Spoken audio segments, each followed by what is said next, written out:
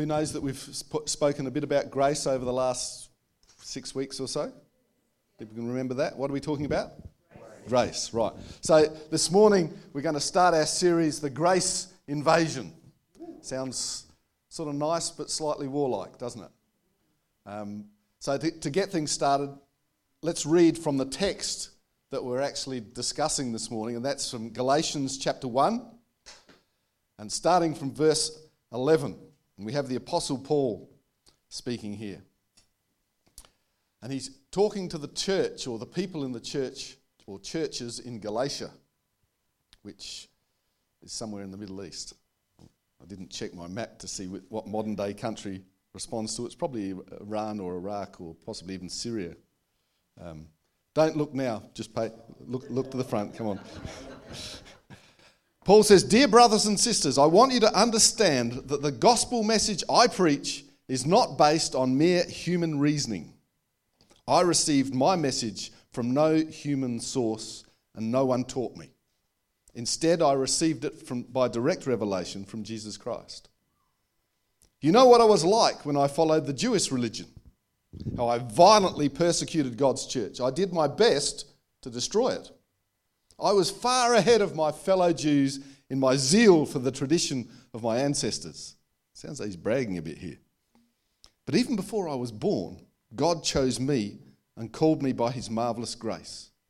Then it pleased him to reveal his Son to me so that I would proclaim the good news about Jesus to the Gentiles. When this happened, I did not rush out to consult with any human being, nor did I go up to Jerusalem to consult with those who were apostles before I was. Instead, I went away into Arabia, and later I returned to the city of Damascus. Then 3 years later, I went to Jerusalem to get to know Peter, and I stayed with him for 15 days. The only other apostle I met at that time was James, the Lord's brother. I declare before God that what I am writing to you is not a lie. After that visit, I went north into the provinces of Syria and Cilicia, and still the Christians in the churches in Judea didn't know me personally. All they knew was that people were saying, the one who used to persecute us is now preaching the very faith he tried to destroy. And they praised God because of me." Now what's Paul doing here? He's basically giving his testimony. In fact, this part of the epistle is also called the autobiographical section, because he is sharing the account of his conversion and his early Christian experience. Now, we do that from time to time today. We get people up to give a testimony of what God has done in their life. And the reason here is much the same, in that Paul's not actually trying to draw attention to himself. Reading some of that, you sort of think, well, gosh, he was sort of a bit up himself at times. He was much better than anybody else at zeal. If there was an Olympic medal for zeal, he reckons he was the gold medalist. You know, nobody else, the 100-metre zeal, the 200-metre zeal, the zeal hurdles, he had it all. And you might think, well, say he's bragging about this. But his actual reason for telling this is to actually point towards what God has actually done. He does it again in Acts 22 and Acts 26. So it's not something that Paul is shy about, but he actually realises the power in his testimony. And so he does this for two reasons.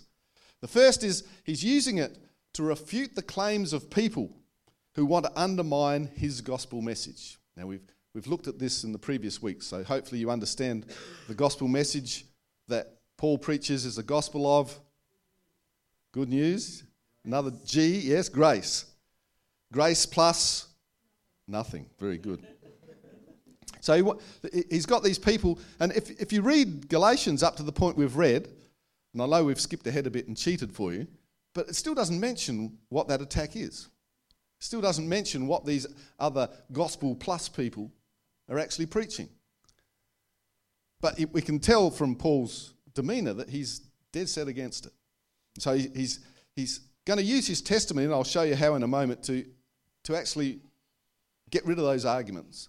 And the second thing he wants to do is actually to make sure that it points to God, not to him.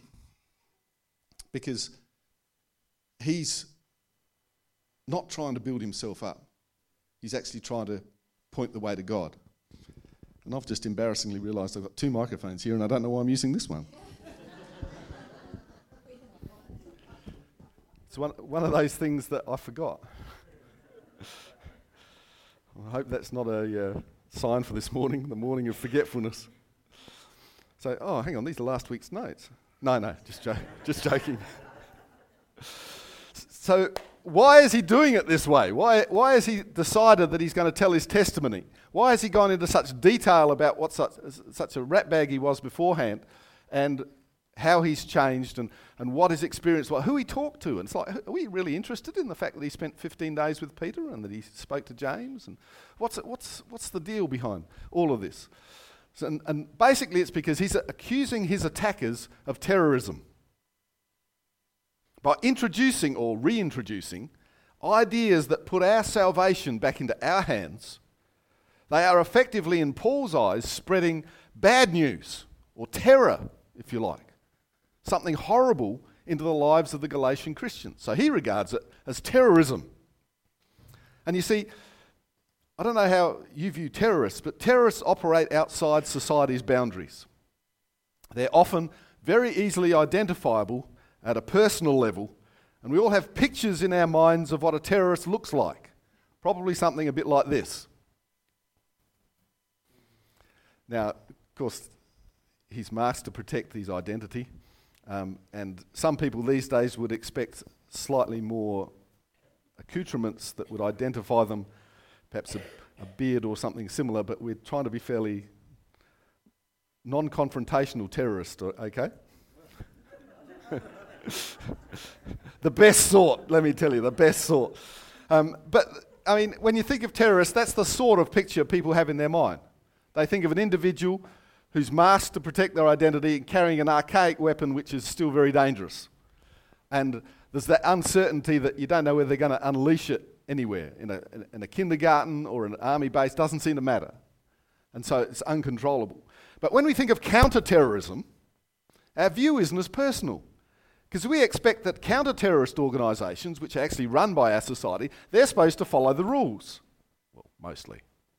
At least they follow the rules where we can see them.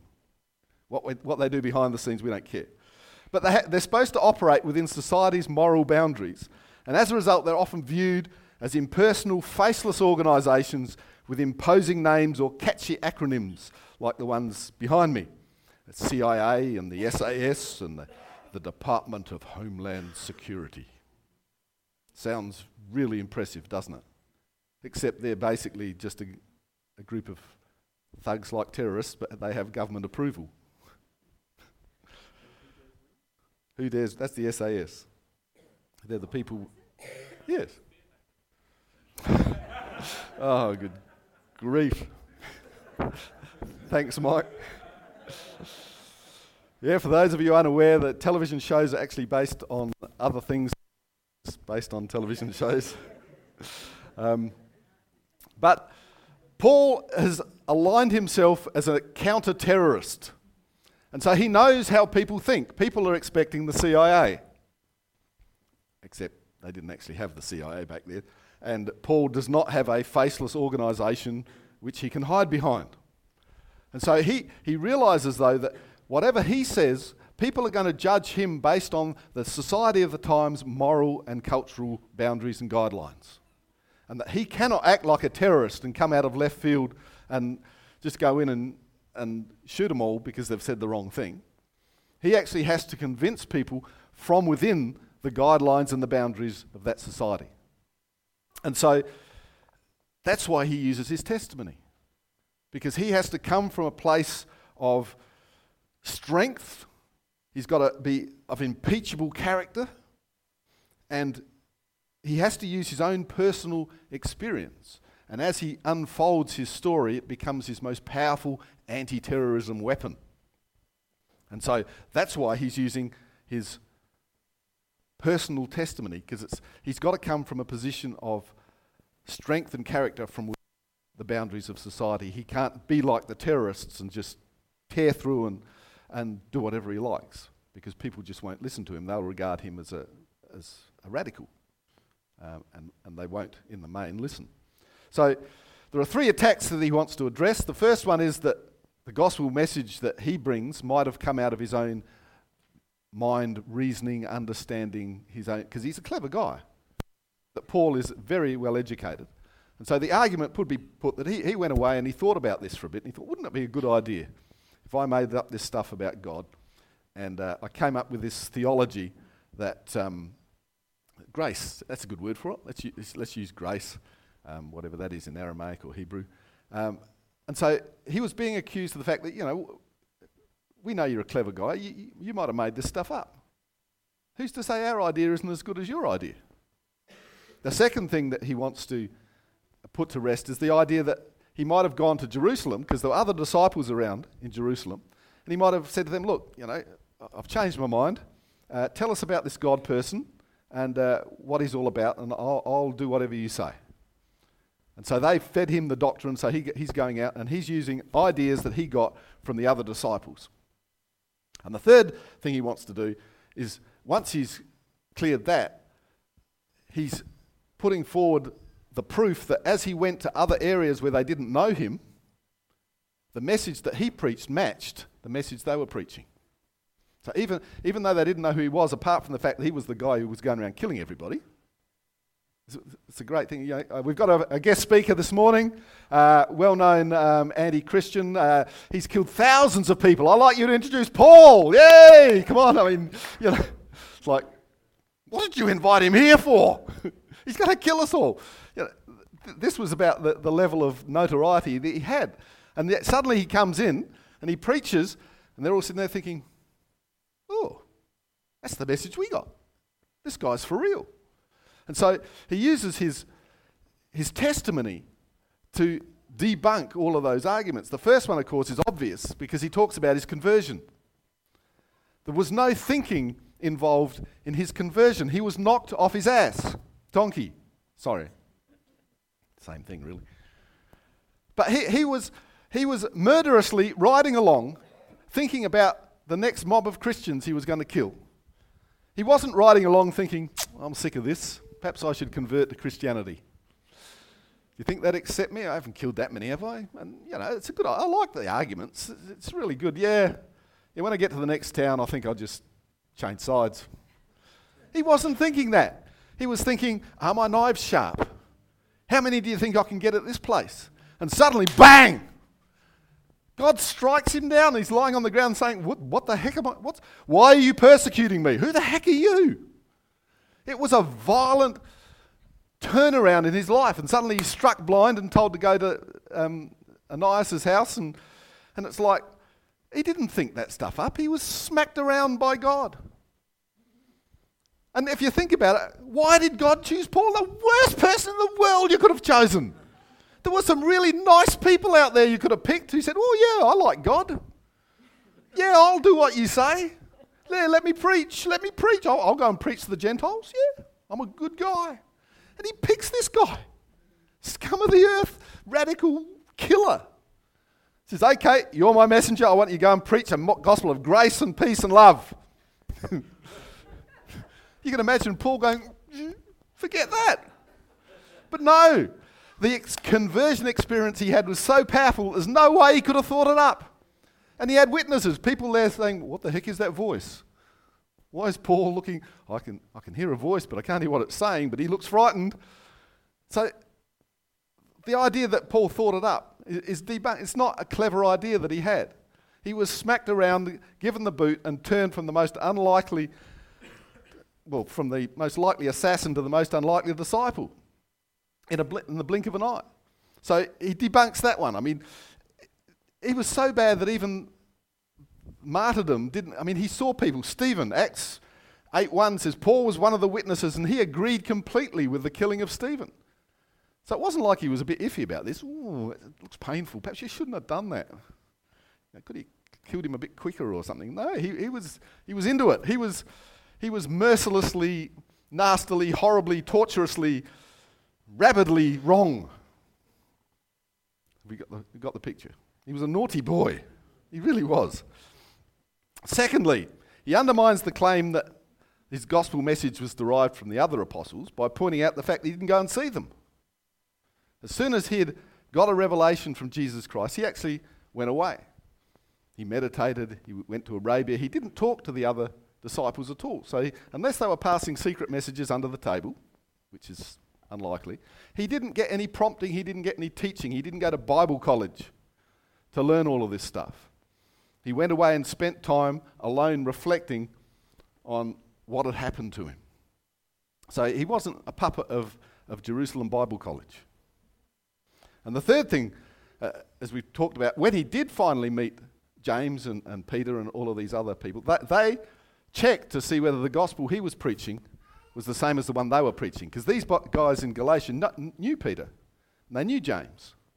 And so if Paul's message checked out with Peter and James, that meant that Paul was telling the truth.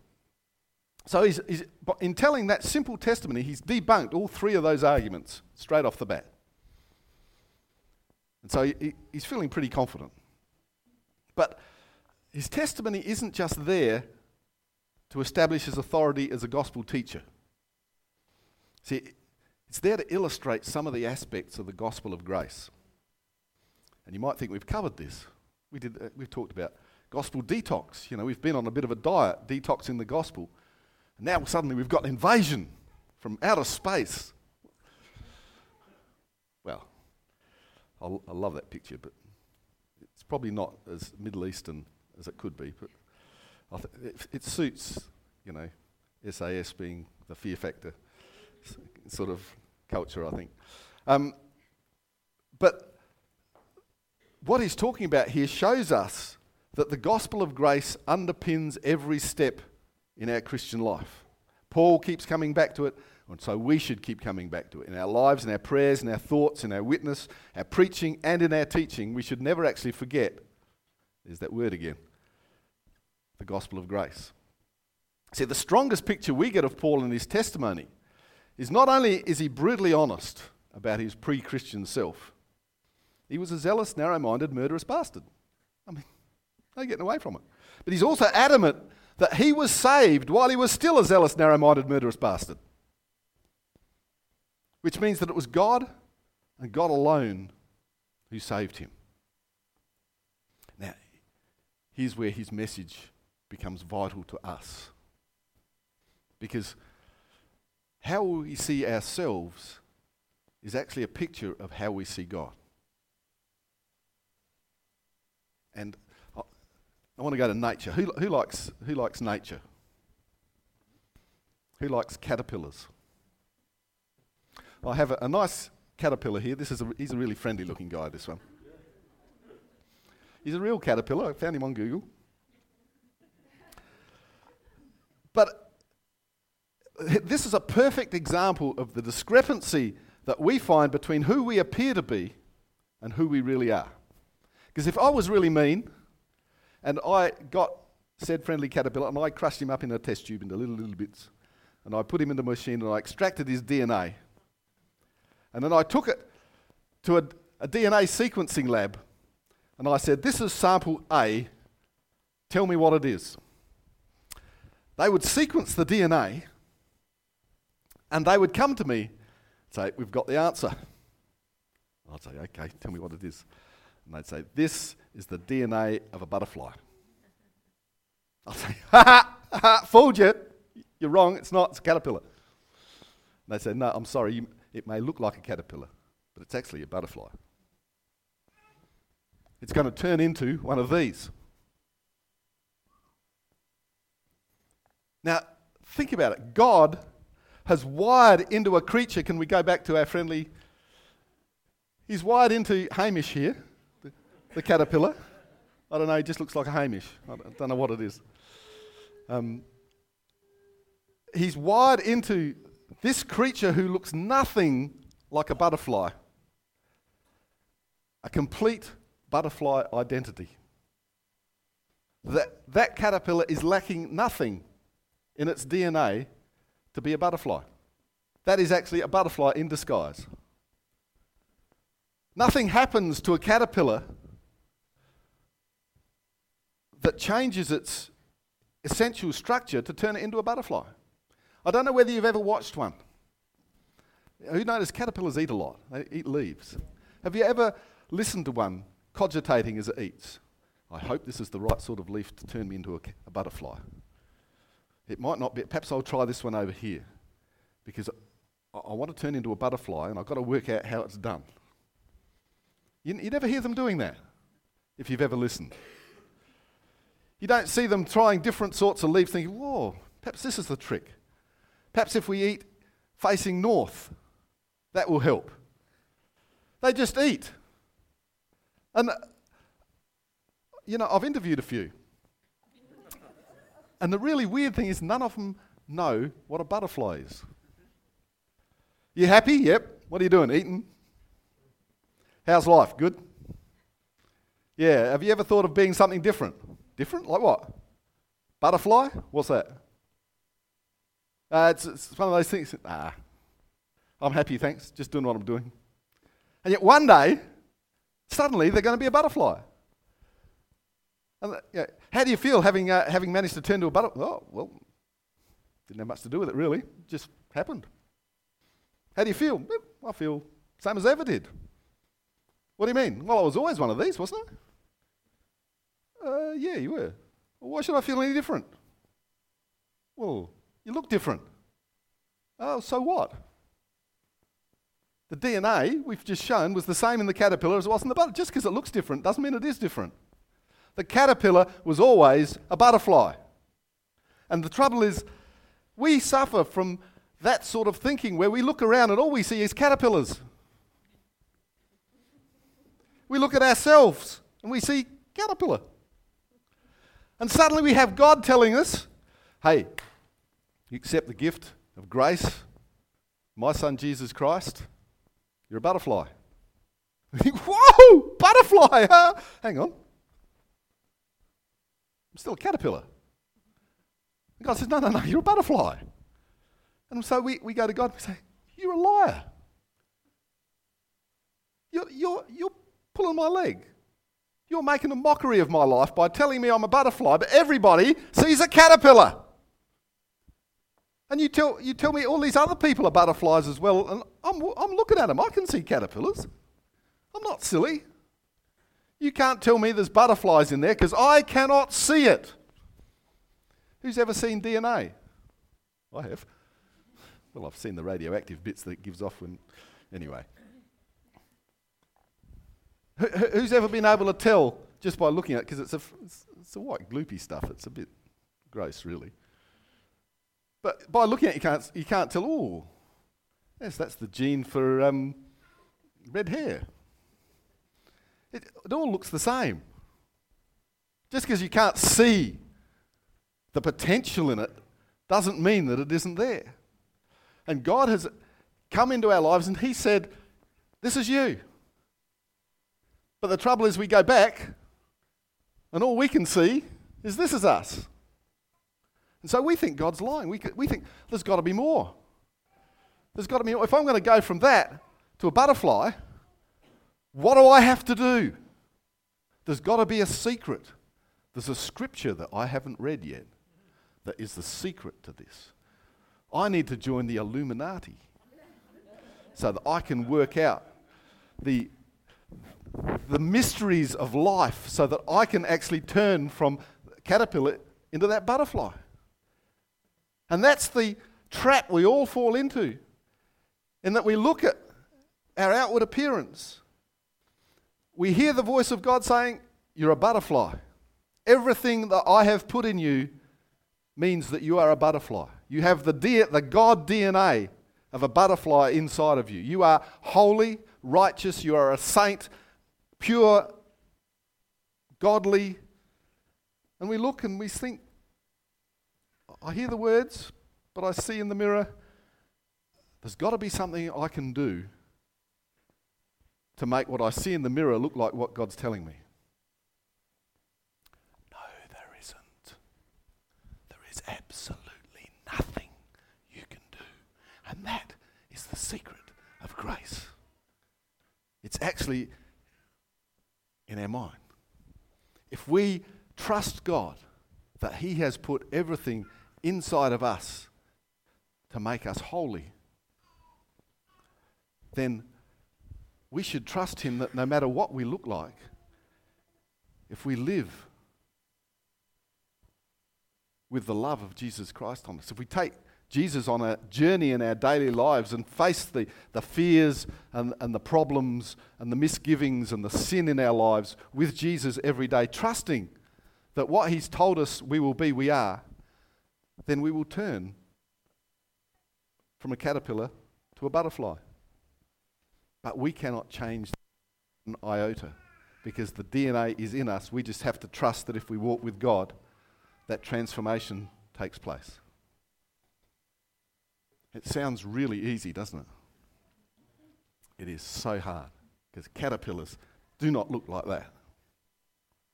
And we look at around ourselves, we look at ourselves and we say, I cannot see anything holy in the mirror. God must be lying. There's got to be something I can do. So we go around and we please God. We think, well, okay, if I sing really loudly in church, I'll just feel holier because I'm doing the right thing. God will be pleased by my worship. I'll help the poor. That's what I'll do. I'll give money to the poor. Because it says in the Bible it's a good thing to do. So that'll please God. That'll make me holier. Nice try. I'll go into ministry. Because that way, people in ministry are really holy. You weren't supposed to laugh quite that loudly. Because they're in ministry because they've got their lives all together. Ha! We're in ministry because we're trusting God to turn us from a caterpillar into a butterfly. And we're just as frustrated as everybody else is that it hasn't happened yet. But it's a question of trusting God. That he has put whatever you need inside of you and it will come to pass because he has promised. We shouldn't be trying to be holy. The things we do, giving to the poor is great. But it's a product of holiness. Holiness isn't a result of giving to the poor. It really comes down to trusting that God knows what he's doing. And that he has actually already done everything that needs to happen. We're still looking for a change in our lives. We're still looking for the light bulb to go on. We're still looking for our life to change somehow because we've been trying to change it. But instead, we need to trust that God has put the DNA of holiness inside of us. And as we walk with Jesus on a daily basis, that DNA will eventually show our true character if we keep walking. Now, we can derail that. But don't. That's what Paul's telling us here. He's telling us that he is still that caterpillar that killed Christians. But God came down, changed his DNA, and he is holy. He's not holy because he suddenly started preaching the gospel. He's not holy because he just stopped killing Christians. He's not holy because he suddenly got a revelation of who God was. He's holy because God changed his DNA. And he walked through. He probably still had murderous thoughts about some Christians. We all do. He admits that the sin in his life that he can't control. That he can't. He talks about the thorn in his side that he asked God to remove, but God refuses. There's temptations that he struggles with. He's not the perfect Christian, but he is somebody who's come to a realization that nothing he can do can change the fact that God has changed him, changed his DNA at a basic level, and that if he's following God, there is nothing that he can do or not do that will stop that transformation into a holy person. And it's the same is true as every single one of us here. That as soon as we accept Jesus, our DNA changes.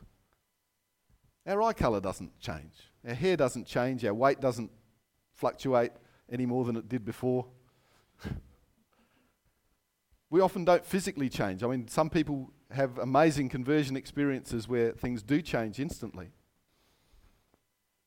But it's actually not about a physical change. It's not even mental or emotional change.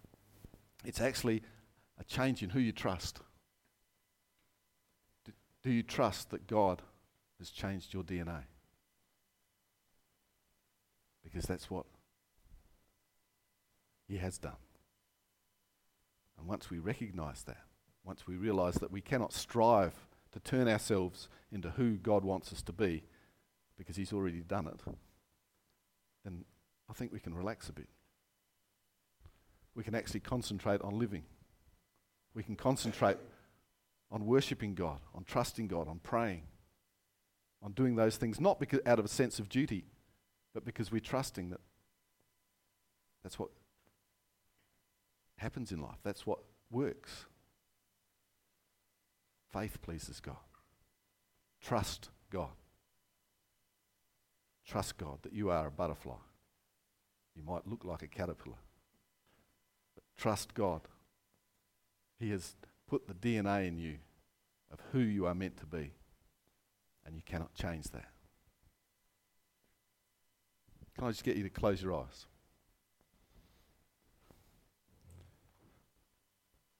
I want to invite you, if you're here today and you've heard a message that has changed your ideas about Jesus Christ and who He is and what He does for people. And you may never have called yourself a Christian, you may never have had a desire to follow Jesus Christ because you've thought, well, A, it's too hard, B, there are too many rules and regulations, and C, I can't see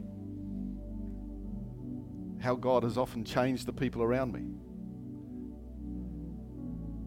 You've lived a life where you believe what you see, that you somehow think that your holiness is in your hands. And this morning you've realized that all it takes is to accept an offer from Jesus Christ to change your very DNA. And that once you've accepted that, you don't have to do anything else except walk with Jesus, because He has put the DNA inside of you that will inevitably change you through no effort on your part except to trust God. If you've never accepted that offer, if you've never said, okay, I'm prepared to accept that Jesus is real, that He can change my life, I want to live a life as a Christian. You've never expressed that, said that, thought that. And this morning you want to start to live life differently. You want to say, okay, I'm prepared to put my trust in Jesus Christ. All it takes is a declaration, a prayer, if you like,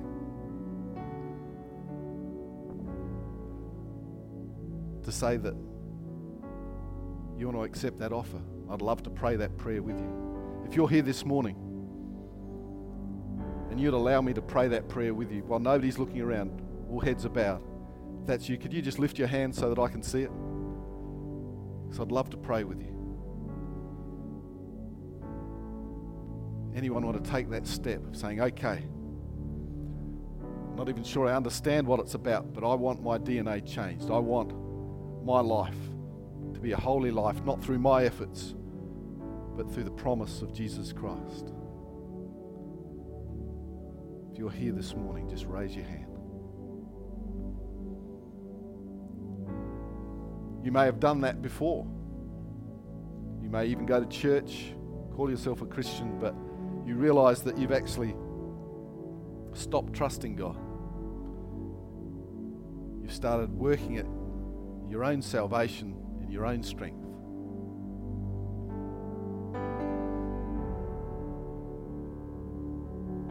You can take a step and pray that same prayer to bring your trust back in line with what God says, and trust in Jesus Christ instead. He's not just the God of the second chance, He's the God of every chance you can take. If that's you this morning, can you raise your hand and pray the same prayer with you to bring your life back in line with Jesus Christ?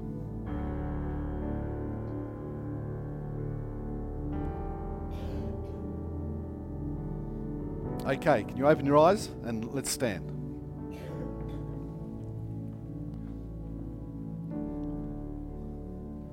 Now, I know most of us don't want to admit it, so I'm not going to ask people.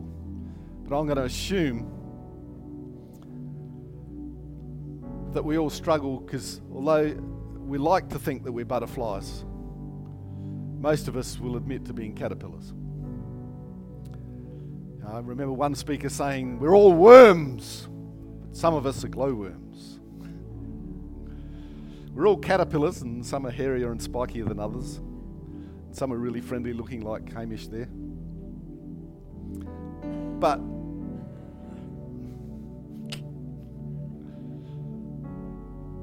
we actually need to get rid of that thinking, because that thinking is killing us. The fact that we look at our outward appearance, we look at our lifestyle, we look at, our own index of holiness. If you had an index of holiness between 0 and 10, now without telling anybody right now, but I want you to think of a number that you'd rate yourself right now. Are you a holy roller at 10? Are you just a sickening scumbag at 0? You see, God doesn't have a scale of holiness because He has given you the DNA of holiness. You are holy, end of story, your external appearance and your sin notwithstanding. But we refuse to trust God because we won't come near Him because we think He's got a scale like us. I'm not sure I can really worship today because I'm only feeling number 2. I'm not really holy, and sort of I feel a bit of a hypocrite worshipping God because, I smacked the kids 5 minutes ago and I'm feeling really bad. Or I cut somebody off and gave them the finger. But on my way to church, and I'm standing here worshipping God. How can God's standing up there going, you hypocrite, how can you worship me when you were such a rude bugger only half an hour ago? God looks at you and He says, wow, there's someone with holy DNA worshipping me. Fabulous. But our heads get in the way.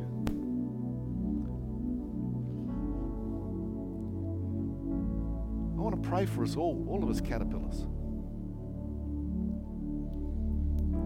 Because we need to get a revelation that inside every single one of us is the DNA of holiness put in there by God. It can't leak out. It can't get mutated. It reproduces perfectly the whole time. But we need to recognize that. Repeat after me. Dear Lord, I am holy. I am holy. I really believe that I am holy. I'm not just saying it. I'm not just pretending. I am trusting you, your word, your Holy Spirit, and your grace, that I am holy yesterday, today, and for the whole of my future. And I'm going to act that way because I trust you through the sacrifice of your Son, Jesus Christ. Amen. Excellent. You look like butterflies to me. Awesome. You guys have a great week. If you're going to Presence, you're almost guaranteed a great week. If you're not, you're still holy. You can watch it online. In fact, I did think I might not preach this morning because Oxford Falls was streaming their morning service available to everybody because they had Stephen Furtick preaching this morning. And he's nearly as good as me. I mean, hey. The only trouble is with the time difference, we'd still be watching him. And I've got a flight to catch, which I'm really looking forward to. So, thank you.